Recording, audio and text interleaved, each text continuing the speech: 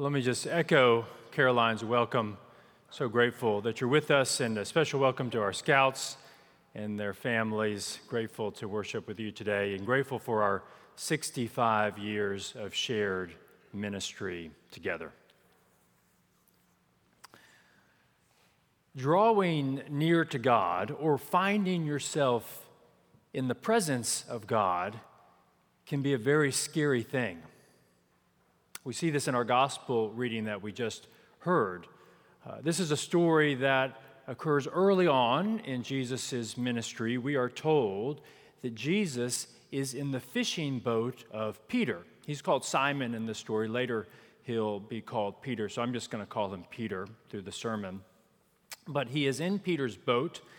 He is teaching this large crowd on the shore. And when he finishes teaching, he turns to Peter and he says, I want you to take your boats out into the deep waters and drop your nets there for a catch. Peter says to him, Jesus, we have been fishing all night. We're professionals. We've been out there all night. They would fish at night so the fish wouldn't see their nets. There's nothing out there. We haven't caught any fish. But because you've asked me, I'll do it. So they take the boats out, they throw the nets in, and surprise, surprise, they catch this enormous haul of fish. And what I want us to reflect on today is Peter's reaction to this occurrence, and specifically, Peter's reaction to Jesus. This is what we read. Peter talking to Jesus. Master, we have worked all night long, but we have caught nothing. Yet if you say so, I will let down the nets. When they had done this, they caught so many fish that their nets were beginning to break. So they signaled their partners in the other boat to come and help them. And they came and filled both boats so that they began to sink. And here's the response of Peter. But when Simon Peter saw it, he fell down at Jesus' knees, saying, Go away from me, Lord, for I am a sinful man. Get away from me. This is a story about Peter encountering the greatness of Jesus. Peter knew who Jesus was, that he was a famous rabbi. But in this story, in this event, Peter glimpses for the first time the real power of Jesus. That this is not any ordinary man. And when Peter encounters the greatness, we might say the holiness of Jesus, what he says is he says, get away from me. I am not comfortable being near you. Leave me alone because I am a sinful man. I have a card here that says, the Lord is near. When we think about drawing near to God or the Lord being near to us, we typically don't think about it in scary terms. No, instead we think about it like this card. I know you can't see it, so I'll describe it. Some pastel colors, has some pretty pink flowers on it, and again, the language, the Lord is near. If you go into a Hallmark store, you will find lots of cards like this. God is near. Again, often there'll be pastel colors. Sometimes there'll be a picture of a stained glass window, light streaming through, someone with their hands folded looking up. They are meant to feel warm and toasty, right? We send them to people in difficult times. The Lord is near to make them feel better. And yet, in the scriptures, when the Lord is actually near to people, that's not how people feel. Great example is our Old Testament reading from Isaiah. We heard Isaiah is in the temple, and the Lord shows up. Isaiah sees the Lord. And the whole heavenly hosts sing, Holy, holy, holy is the Lord of hosts. The whole earth is full of his glory. The temple begins to shake. It fills with smoke And what does Isaiah do? Well, Isaiah does what every one of us would do.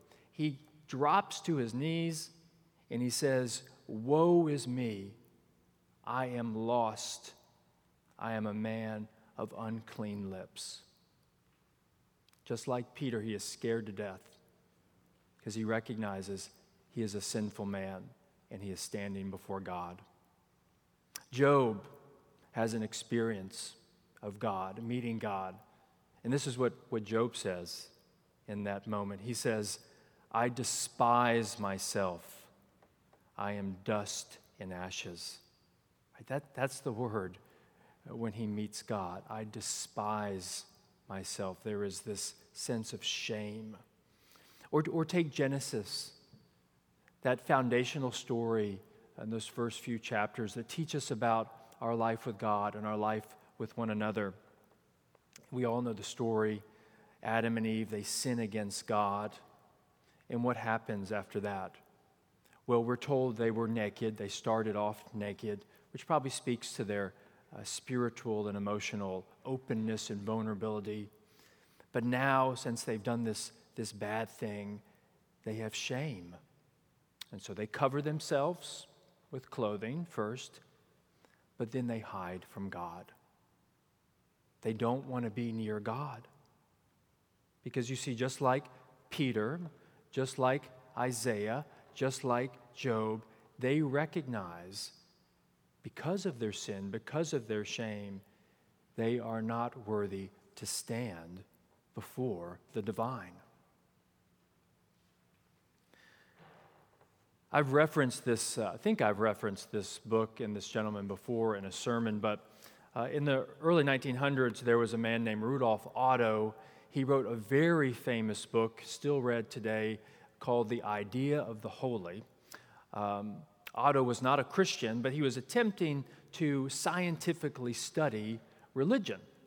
And what he says is that in every religion, even very primitive ones, what you find is that when people get close to or near to the divine or to the holy, he says they always experience something which he calls numinous awe.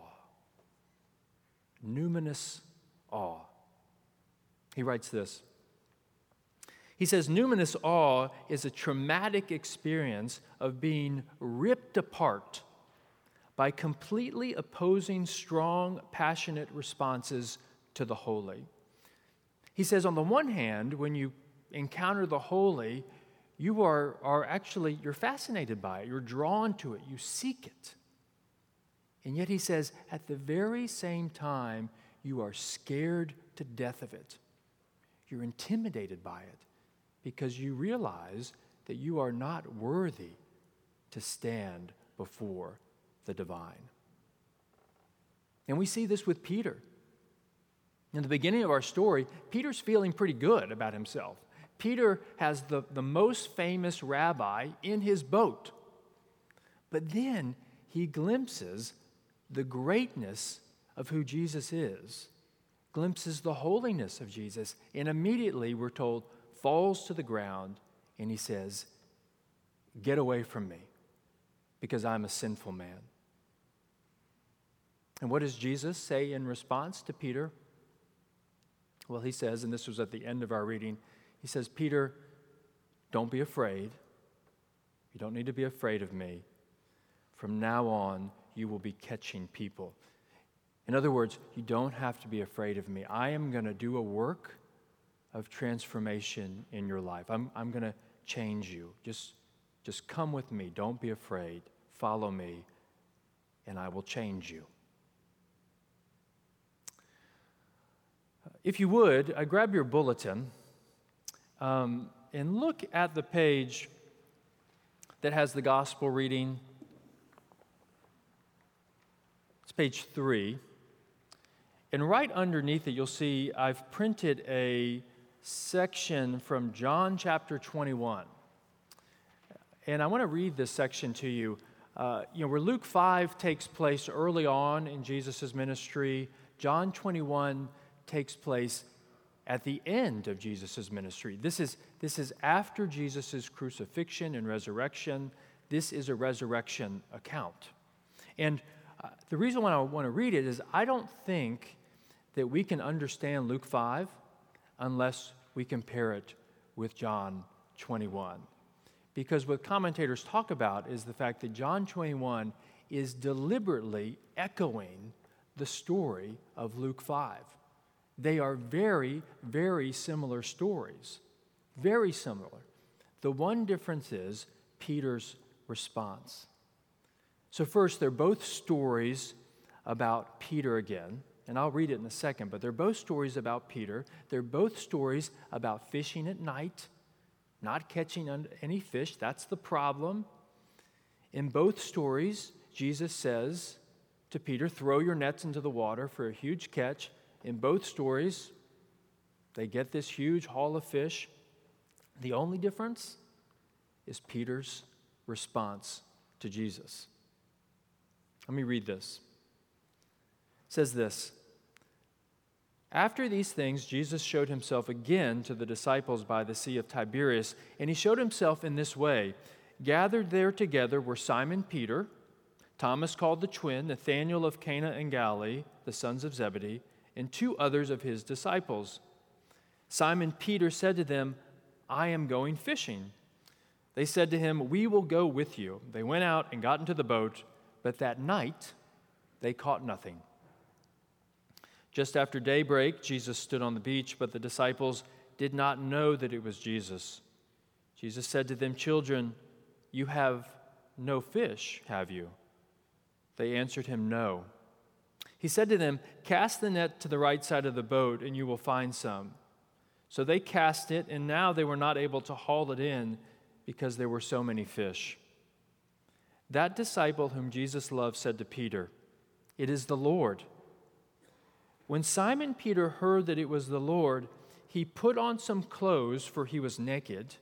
We're going to come back to that. He put on some clothes, for he was naked, and jumped into the sea. But the other disciples came in the boat, dragging the net full of fish, for they were not far from the land, only about 100 yards off. So again, this story takes place after the crucifixion and resurrection. And what we need to know is that at this point, Peter has not seen Jesus since the cross. So Peter has not seen Jesus since Peter denied him. So if Peter had some shame and guilt in Luke 5, he has 100 times more shame and guilt now. Right? He has betrayed the one he loved. He has betrayed his master.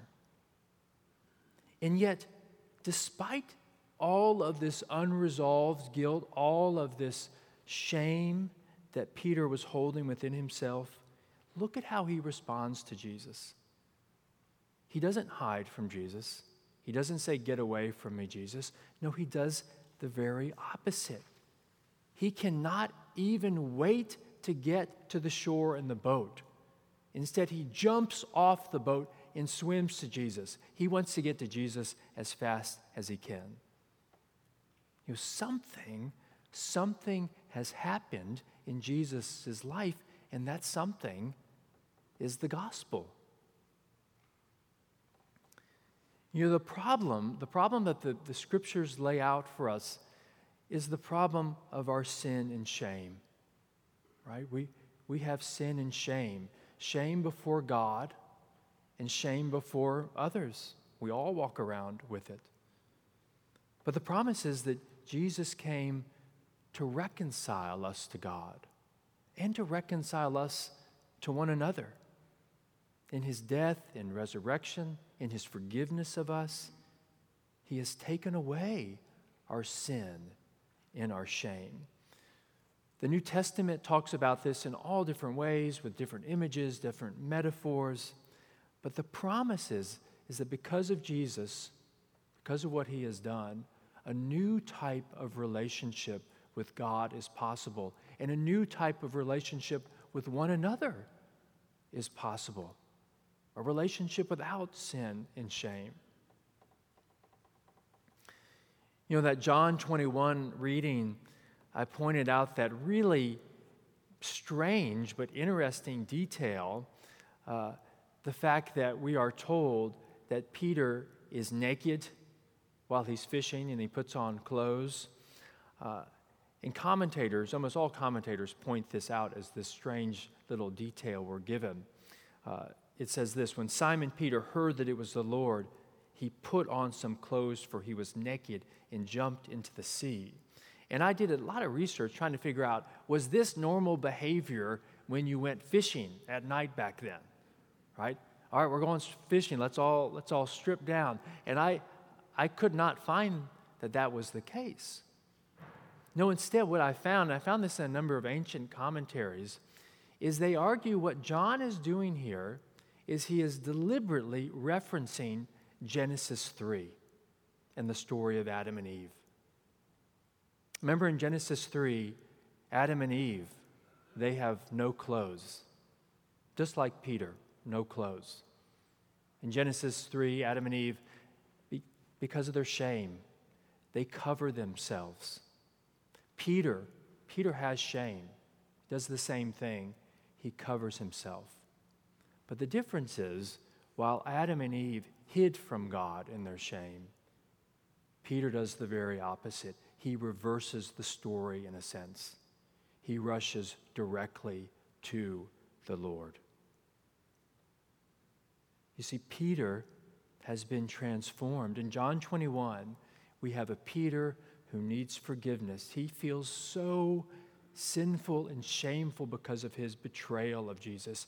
And yet now, his sins drive him. They actually drive him to Jesus. And so I think the question that each one of us should ask ourselves as Christians is this: are we a Luke 5 Peter, or are we a John 21 Peter?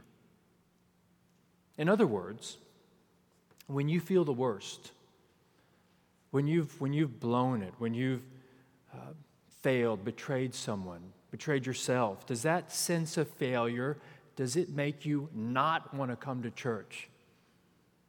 Does it make you not want to get on your knees and pray?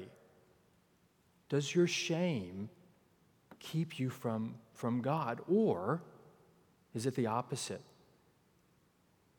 Does your failure and shame, does it make you want to get as close as possible as you can to Jesus, just like Peter?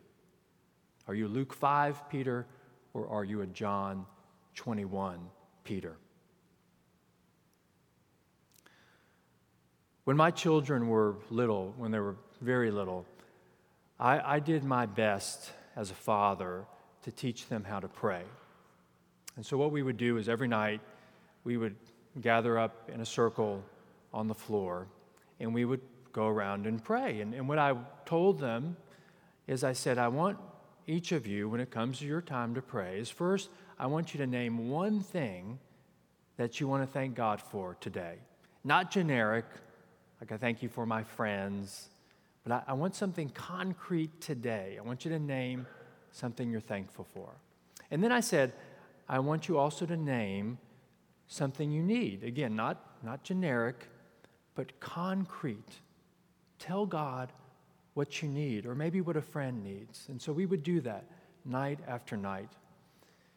And as I look back at that time now, I realize that while that was good, that I taught them how to be grateful to God and how to bring their needs to God, I did, in a sense, fail them, because I didn't teach them how to bring their shame before God. Not in a perverse sense, that they could feel bad about themselves or guilty, but so that they could know from that very young age that no matter what had happened in that day, no matter who they had hurt, a friend, a teacher, their parents, themselves, no matter what they had done, that it was safe to come before God. And you see, we forget to do that as well. And so I want to leave you today with just one piece of practical advice. And yet I think it is so fundamental in the spiritual life. If you in your life don't feel close to God, there's times in our life we feel really close to God, but if you feel distant from God, I give you this challenge. Every day in your prayers, name your shame and your sin and your failures to God. Not in a generic sense, but take time and think through the day. How have you failed to be the man or woman that God calls you to be? How have you betrayed your friend or sinned against God or yourself? And then name those things to Him very concretely. In our worship service every Sunday, we do speak and pray a general confession, which is very important. But we do this assuming that throughout the week, every day, we are naming our sins and failures to God. Every day, bring your shame to God. Be like Peter in John 21, because the truth is, that is what true discipleship looks like. It's having God graciously expose and meet us in our shame so that He can invite us into healing and wholeness, into a new type of life, a new type of relationship with Him. Because, friends, that is what God delights to do. Amen.